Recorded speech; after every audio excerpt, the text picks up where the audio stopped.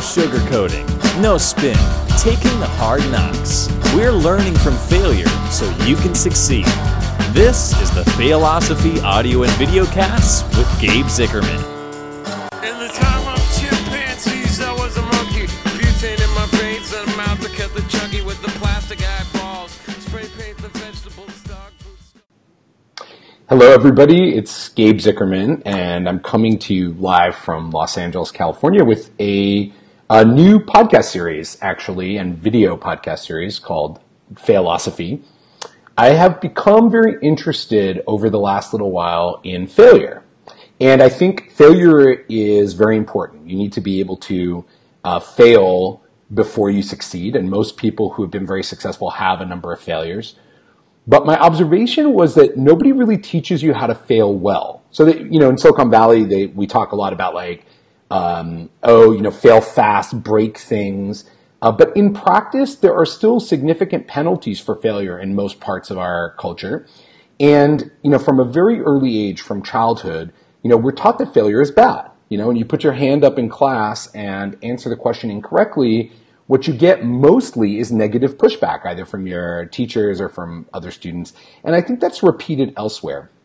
This lack of flexibility around failure, I think, hurts our ability to be successful. And the way that I think about this is, if you're not failing regularly, if you're not currently on the precipice of a failure, meaning you can see a failure in your immediate view, you're probably not pushing yourself hard enough. You're probably not working to achieve the things that you really want to achieve, because you have to put yourself at risk. You have to do things that create a risk of failure, and oftentimes the things that we're most afraid of, in order to know, in order to get to the place where you want to be in your life. And so I'm starting this series to talk to some of my friends, some people that I really respect and admire, about their own personal experiences with failure. One of the key things that I want to create is an environment in which we can have more open and honest dialogue about our failures, how we handled it, and hopefully these will present lessons for you. And so by way of the quick intro, I'll tell you about mine. A few years ago, I started a venture-backed startup called Onward, and our mission was to help people overcome their technology-based addictions. And many of you will recognize that 3 years ago, that would have been very advanced. And today, there's a lot of discussion in the media about technology addiction and technology overuse and so on. And yet we had despite being in an environment that was, really ripe for this, I've spent the last 10 years working on gamification and making things more addictive. We were nonetheless not able to be successful with me as CEO and co-founder. And this caused a lot of personal angst for me. So for example, every time I see my, my bio somewhere, it makes reference to Onward, and I feel this little kind of pang in my heart, oh, I fucked that up. And I want to, I want to find a way to both learn from that experience, extract the important lessons, and also to feel better about it, because I want it to be part of my learning, not something that I avoid, not something I put to the side and say, let's not talk about, let's not focus on that. And one technique that I found that works really well in my life is kind of exposure therapy, talking about my problems to other people, talking about the things that I fear the most to other people, because nothing feels better than a little bit of sunshine in that kind of dark, dark place in your heart. So hopefully you're all very eager to be successful, and you want to take this journey to understand failure a little bit better. And so our first guest, an amazing guy, a friend of mine, very talented, technologist and humorist, Alex Kruger has agreed to join us today. Hello, Alex. How's it going, Gabe? So good. And this is not at all fake, because we didn't say hi to each other before this video started. But yeah, I'm so glad that you could be here, Alex. Thank you Thank you for joining us. So do you want to tell everybody who maybe the people who don't know you who you are? Yeah, sure. So I live in LA, and I come from San Diego to Chicago to New York, and now here. Background about me, I was a first employee at a company called Belly, which was based in Chicago. We were a point-of-sale loyalty startup. Raised a pretty solid amount of money from like Andreessen, NEA. We grew that. I was in charge of sales and figuring out product market fit, how to scale that, go in different cities, hire GMs. And then I grew a company called Spot Hero. I was in charge of running, again, sales and BD. And that was a blast. Another fast growing startup. It was more in the hotels.com for parking space. So we'd partner with parking companies. You're driving around a city. You're like, what do I do? Where do I park? And then you buy a spot on your phone. We take a cut.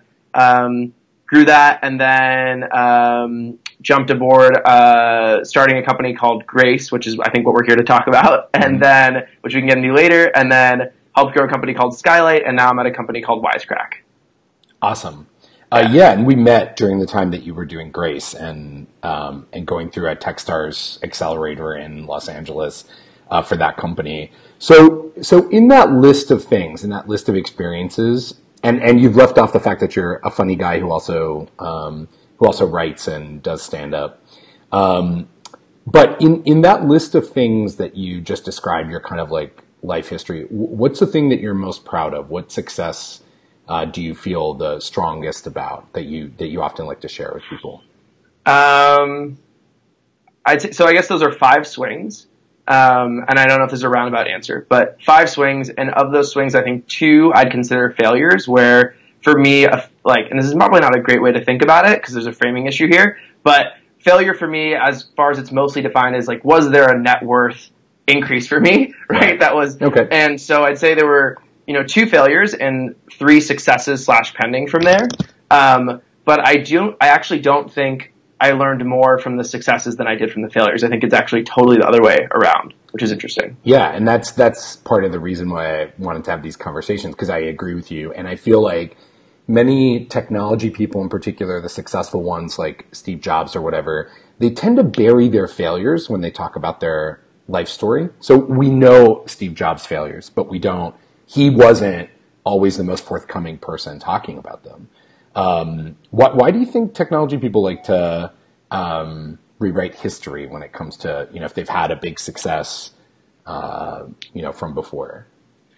I think so. I think there is a bunch of I've heard a couple of Steve Jobs talks and speeches where he's chatting about how his failure, he draws the ties of how the failures contributed to his successes. Mm-hmm. And I think those are often overlooked until you failed. And then you have to view someone like Steve Jobs and say oh, he only got to where he was because of, right. Mm-hmm. I think one of the reasons is a shame factor, right? I think people get scared, similar to what you said in the intro, right? When you see Onward, now you feel this thing in your gut, which is I fucked up, right? Yeah. And that's a terrible feeling. Yeah. And I think getting past that takes a while. I think that until you have emotionally gotten totally over that experience, I think you try and avoid chatting about it in the zeitgeist. Yeah. And I feel like it's also important to, be able to lay bare what the actual failure was and what the lessons were, and not sugarcoat that and say, oh, well, I failed terribly running this company and lost my investors a bunch of money. But then that was all for the best because blah, blah, blah. Because in the middle of that experience, from the time you start feeling like you're going to falter, all the way through to the next time you have a success, if you're a high driving person, you feel pretty shitty. It takes a long time and a lot of retrospective to be able to say oh, that failure was clearly in service of this particular success. And I want less sugarcoating. I want more honesty. So in that context, let's talk about a failure. Yeah. So I'd say Grace is my largest failure. So direct to consumer funeral company, right? And that meant a lot of different things. We pivoted 3 different times trying to find a business model that we saw had extreme CAC to LTV validation early, which I don't know if everyone's techie in this community, but it means do I make a lot of money from the people that we're paying to acquire, mm-hmm. right? And so is it a pretty profitable business from day one? And we searched around a lot. We tried a bunch of different models, and what we found for us, and maybe because it was a lack of focus, but there was nothing that we saw early enough that we could look at ourselves in the mirror and say, hey, this business is going to skyrocket profitably. And because of that, we just didn't move forward after 2.5 years. And so what was, can you describe the time when you were going from like a fear of it not working out to an acknowledgement that it wasn't going to work out? I say fear of it not working out was day one until we stopped working on it, right? I think it is, to your point, if you're not on the precipice of failure, you're not doing something that's probably worth your while. And if you're not aware of the probability of failure, you're insane, right? Like and if you're not scared, like you should be mildly afraid of that, because in a way that fear should be exciting and motivating. And although it's super angst ridden, it should be a thing that causes you to, work 60 hours a week. Yeah. Well, also I relate, to that also from my kind of public speaking work, where one of the things that I've often talked to other speakers about is the fact that I am very aware that I'm nervous before every talk. Like there is a change in my, in my body. There's a change in my neurology associated with doing that talk. And it's not that I'm afraid that that I'm going to screw up the talk, because I'm actually, feel very confident in my abilities to speak, but rather that the audience won't get from it what I want them to get from it. So what's the a pedagogical value of doing the thing that I'm doing? And so, but instead of trying to tamp that fear down or pretending that fear is not real, what I've taken to doing is actually saying, oh yeah, I'm really afraid of this. Like I'm having a natural reaction. This is anxiety provoking, but I'm going to be okay, kind of thing. How did you, after Grace, how did you tell people that Grace wasn't going to work out? It's so funny you bring this up because, going back 4 sentences ago, I chatted with my therapist about this last week, actually, where I was talking about how before I public speak, I have this sense of nervousness, and we talked through the importance of acknowledging that emotion, right? And how it actually allows you to almost leverage as a tool, which is interesting. So yay, therapy. But going on to you asked the phrasing and how I spoke about it? Yeah. So the first chats were with the board and then the investors, right? I mean, the employees already knew. We were super transparent and communicative the whole time. It was severe honesty. So I think a lot of times when especially with your investors, there's nothing more important than being very honest about what you went through. And I think throughout the entire journey, my investors knew the pivots we were making. They knew everything that was going on. They knew the probability of the success. And when it came time to tell everyone, hey, this is no longer going to work out, I talked them through what I was feeling, which I think was really important for me. Because I think it's unfair, right? Investors, if you fundraise from people who are rooting for you and for this, positive outcome of hopefully a liquidity event, right? These people want you to succeed because they like you, and you're friends with them, right? And I mean, you went through the same thing. You raised from people that you loved. Yeah. And it's important to let these people know, hey, here's what I'm scared of. Here's what, because these people kind of they wrote a check and they signed up to go through this journey with you. And I found whenever we lacked transparency with how we were feeling, the conversations didn't go well. And whenever my co-founder and I were totally honest, the conversations were amazing. And we walked away being hey, this is a person that if we start another venture, I would love to have them invest again or give them advisory equity. And I'm so glad that I've gotten close to this person along the way. And so I think for us, to answer your question, TLDR is just, we were really, really emotionally straightforward with how disappointed we were that this didn't work out, which I think is very, yeah. Are you naturally good at expressing that to people? So setting aside the Grace piece of it, are you able to just be with your friends and with your family or whatever, just talk about your fears and your failures and your discomfort? Or was this a different skill you had to learn to be able to do this in a professional context as CEO of a startup? I think I'm pretty emotionally communicative of my fears, the people in my life in general, but it was hard because you always question if you're allowed to take that same format and map it onto your career. And so it definitely was a learned thing. So what was fundamentally in that process of figuring out, getting to the point where, Grace wasn't going to work out, wanting to, start wrapping things up. What was the hardest thing about that experience for you? Because it sounds like you were very comfortable with, talking honestly about your feelings with people. Saying goodbye is really hard, right? So,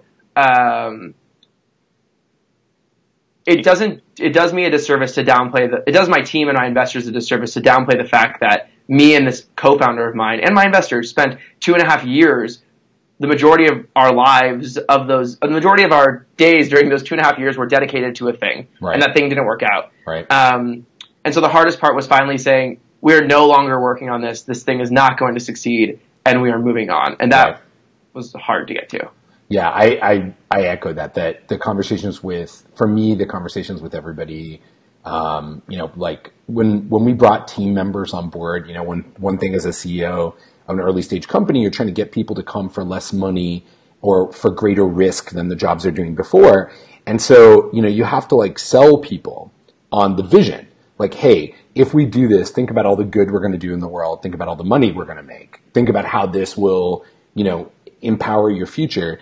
And then having to turn around and have the opposite conversation, being like, all those things I promised you, or not promised, but all those things I got you excited about and that drove you to make this choice, are now no longer true. That's a hard, it's like breaking up in a relationship. It's hard. Yeah, I totally agree. I think for us, a lot of it was I remember I had one conversation 6 months before we decided we weren't working on it anymore with a specific investor who we're on the phone and he was like, "Hey, Alex, if it's time to move on, it's good. Right. you can move on. I know you've worked your ass off for this. I know you moved out to LA. You try to make this work. I'll support you through your next thing, but don't waste your time. And why didn't you do that then? Why did you spend another 6 months?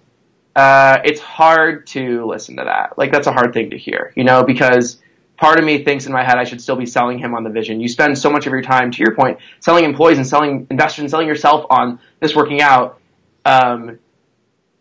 You're supposed to be a little irrational. Right. Yeah. Right? Well, and they teach you, I don't know who teaches you this, but it feels like it's in the zeitgeist, that many really successful entrepreneurs succeed in spite of negative feedback from other people, so that they saw something that was true that nobody else saw, and they persevered, and that's how they became sort of successful. But in retrospect, because I had a similar conversation with one of my investors, in retrospect, it's like those signals actually, might be less noise and more reality. So how does one actually listen to that kind of thing, or do you think there's no way to listen to that? I don't think you're supposed to listen to it. I think you're supposed to try and gather as much objective data as you can and then make a decision. Because there will always be people who told Travis to shut down Uber, right? And if Uber had failed, then retrospectively he would have said, fuck, I should have listened to that person. Right. Right. Right. Yeah. It's so in thinking about the lessons from Grace and thinking about the things that have happened for you since Grace, you've done some cool stuff in the time since then. What do you think's been the most kind of powerful lesson that you've taken away, or the way in which it's most affected your life? So I think there's two buckets. There's, what did I learn from the Grace experience from a functional standpoint, like a tactical standpoint? And I think for me that was how to run an online marketing team, how to run a product team, how to fundraise, how to rally a group of people around funerals. There's nothing harder to get people. Getting a head of engineering to come work for you at a funeral company. I mean, I'd argue that it's harder than addiction. Gabe. Yeah, you're probably right. No, you're almost certainly right. It was really hard. And so rallying our team around that and rallying myself and getting motivated about something that was so sad every day was really hard. And so tactically I learned, if I can do that, I could probably rally myself around anything else, that actually is exciting. And so I think functionally I learned like a bunch of skill sets that were really cool because we were working so hard, so many hours. The time it takes you to learn things is reduced because you're working so aggressively at accomplishing a goal. But then I think the more qualitative things that have definitely changed my life, and I've already seen success from them. I think people often say, do something you love, and it's this cliche that gets thrown around. And I think I started to look at that as more of like an ROI driven thing and like why that actually matters, right? And so if you think about it like this, you only have so many swings, right, throughout your life, career swings. And if you're in the startup world, you should always be swinging things that could potentially fail. And you should be swinging in a way that gives you the highest probability of success. And one thing that will give you a higher probability of success is if the thing that you're swinging at, when you compare everyone else who's working on the same problem as a cohort, when you compare yourself to them, if you're emotionally motivated in a way that is unfair and cheating, that is awesome, right? So if you're doing something you love, you actually derive more energy from the thing than you're probably putting out into it. And if the other, like 90% of the people in the cohort that are working on that problem don't wake up every day thinking about this thing anyway, like you're going to beat them. And that is such a cool feeling, right? I jumped into this company, Wisecrack, and I fucking love it. It's amazing. And I jumped into it a year ago knowing nothing about media or content, but it was this itch that I always had this thing. I want to learn about how the space works. And I am doing great, and the company's doing amazingly, and I'm so happy, and I could stay in the space forever. And it doesn't feel like work, which is so great. You know, it's interesting because as you're talking about that, I've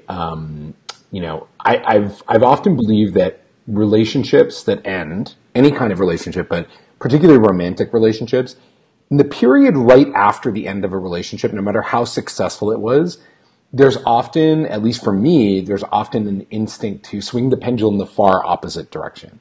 You know, like I had a very long-term relationship in which we didn't fight very much. There was not a very combustible scenario. It was very stable. And I wanted that in reaction to what my childhood was like growing up with my parents, which was very unstable. So then I wanted this like really stable thing. And then after that, I was like, oh, I want to find all the instability that I can because I want to feel this, thing that I didn't feel. How much do you feel like Wisecrack and your work, your creative work, the things that you're, invested in today, how much do you think that how do you think failing at Grace enabled you to do that? Because you've always been funny and you've always been brilliant. You could have done these things prior to Grace.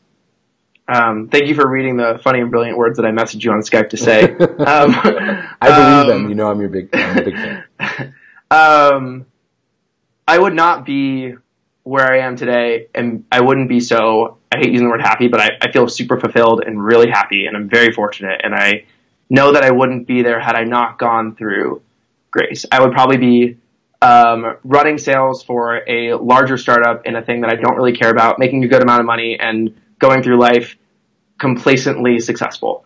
And I see my friends in a lot of those positions, and it's like, I don't know, they don't derive as much joy out of life as I do. And I think after Grace, I took some time off to kind of think what mattered to me. And I read this like Designing Your Life book, and it's some book out of Stanford. It's amazing. Stanford book, yeah. It was incredible. Yeah. It's super,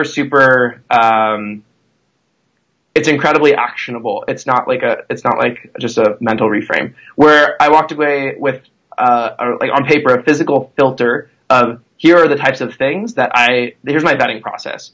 And so I was approached for 4 different jobs when I was shutting down Grace that were all awesome jobs. Mm-hmm. And then I said no, like none of these passed my filter, and this filter is only allowing these types of things to come through. And I would not have that filter had I not started Grace, because it wouldn't have been important for me to understand the brevity, I guess, of life, right? It was almost like a mortal experience for you in a way. Like totally, right? Because 2.5 years of your life passed you by, and you're like, fuck, like that took a lot of energy, and it took away one of my swings. Right. Did you fantasize while you were at Grace? Did you fantasize about what you would do in life after, when the company's successful and you have large sums of money? Not really. Money doesn't really motivate me very much. It's a thing that I realize I need because you got For the stuff you gotta freedom buy. or whatever. Yeah, it's freedom. Yeah. Like the freedom is what motivates me. I more saw this as being a task to accomplish successfully, which is probably the wrong way to approach a startup. And I think one of the many reasons that Grace failed is because although I really wanted to fix the end of life space because it's so fragmented, and I encourage a lot of people to take stabs at it because I think it needs a lot of help, and you're helping people during one of the most difficult times in their life. That being said, I didn't have a strong enough internal motivation to drive me towards it. Something that it wasn't a thing that I woke up every day thinking about. Right. And I think that is that's important. I don't think I answered your question. No. Actually, you did. I guess the different way to ask it from a different path is, okay, so you're doing this much more creatively driven stuff, which you're good at, and you're loving, and you're really enjoying. Were there inklings of that prior to Grace? And if so, what do you think stopped you from, I guess you've already answered this kind of mortality thing, but what do you think stopped you from doing that thing before this experience? Like, why didn't you do writing and comedy and go work in media when you graduated from school? I think I wasn't exposed to it. I think it might have just been an exposure thing. My family, none of us are in entertainment or media. No one in any of my social circles was by any means connected to the space. And so I had hints of it through moving to LA and then being in a relationship with someone who was in entertainment, and I learned about it more and more. And although I consider myself risk loving, I think I'm more risk averse than I'd like to let on. And I wasn't willing to just dive full speed into a world that I totally did not understand at all. So that's interesting, right? Because I feel like I also present as a very risk-loving person, and if you look at my career and the choices that I've made, is full of really big swings. But internally, I have this kind of like immigrant Jewish refugee mentality of like, trying to create some semblance of stability, against that backdrop. And I've fantasized a lot about, like, okay, with unlimited resources and unlimited freedom, what are some of the things that I might do with that time and energy? And I feel like that's actually really counterproductive thinking. It's like fantasizing about winning the lottery. Like, that doesn't get you any closer to winning the lottery. And it doesn't get you any closer to your dreams of, what it is that you want to do. It's like, takes actual action. And so here, an interesting thing maybe you can provide insight on. So stand-up comedy is generally considered one of the riskiest possible performing arts choices that you can make, because often the audience is like, wants to tear you down. Unlike a public speaker where the audience wants to build you up, in stand-up, often the audience wants to get into conflict with you. That seems like tremendous risk-taking activity. If you could say something to your pre-Grace self based on this experience that you've had, so if you could go back and leave like one message for the Alex Kruger before Grace, about risk and about failure and trying to do what matters to you, what is it that you would say?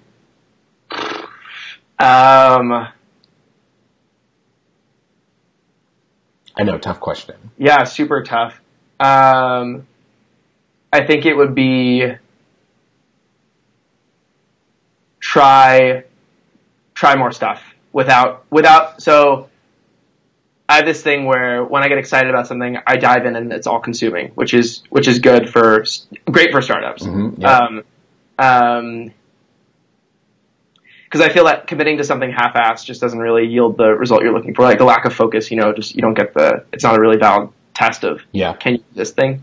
I think that one thing I learned after Grace was I took a lot of chances swinging mildly at different things, which was really good for me. It was how do you set up discrete tests, not to make it like so methodical, but how do you set up discrete tests in your life? So Gabe, you figure out if you do like public speaking, or you do like storytelling, or you like writing, or you like going to healthcare. How do you explore these things from almost like a self-directed internship perspective, where you say, hey, I spent 2 months doing this thing, and I learned here's what I like, here's what I don't like about it. And I think that is so important, and I would have told myself to be comfortable with taking mild steps towards learning about the creative space without having the need to fully dive in.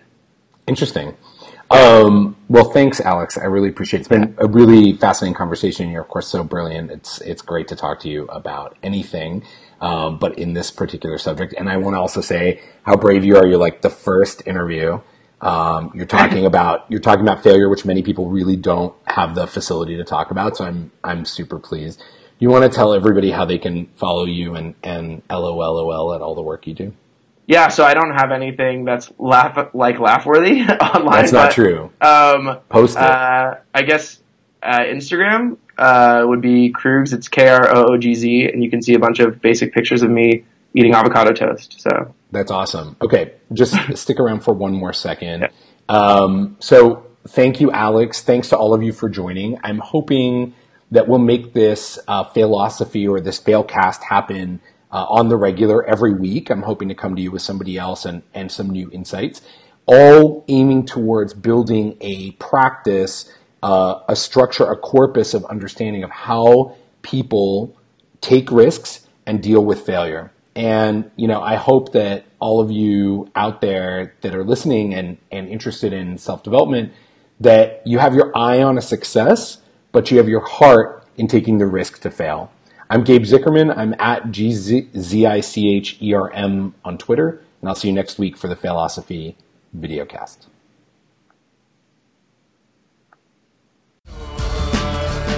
If you enjoyed this episode, click subscribe, leave a review, share with your friends, and come back next week for more real talk about failure.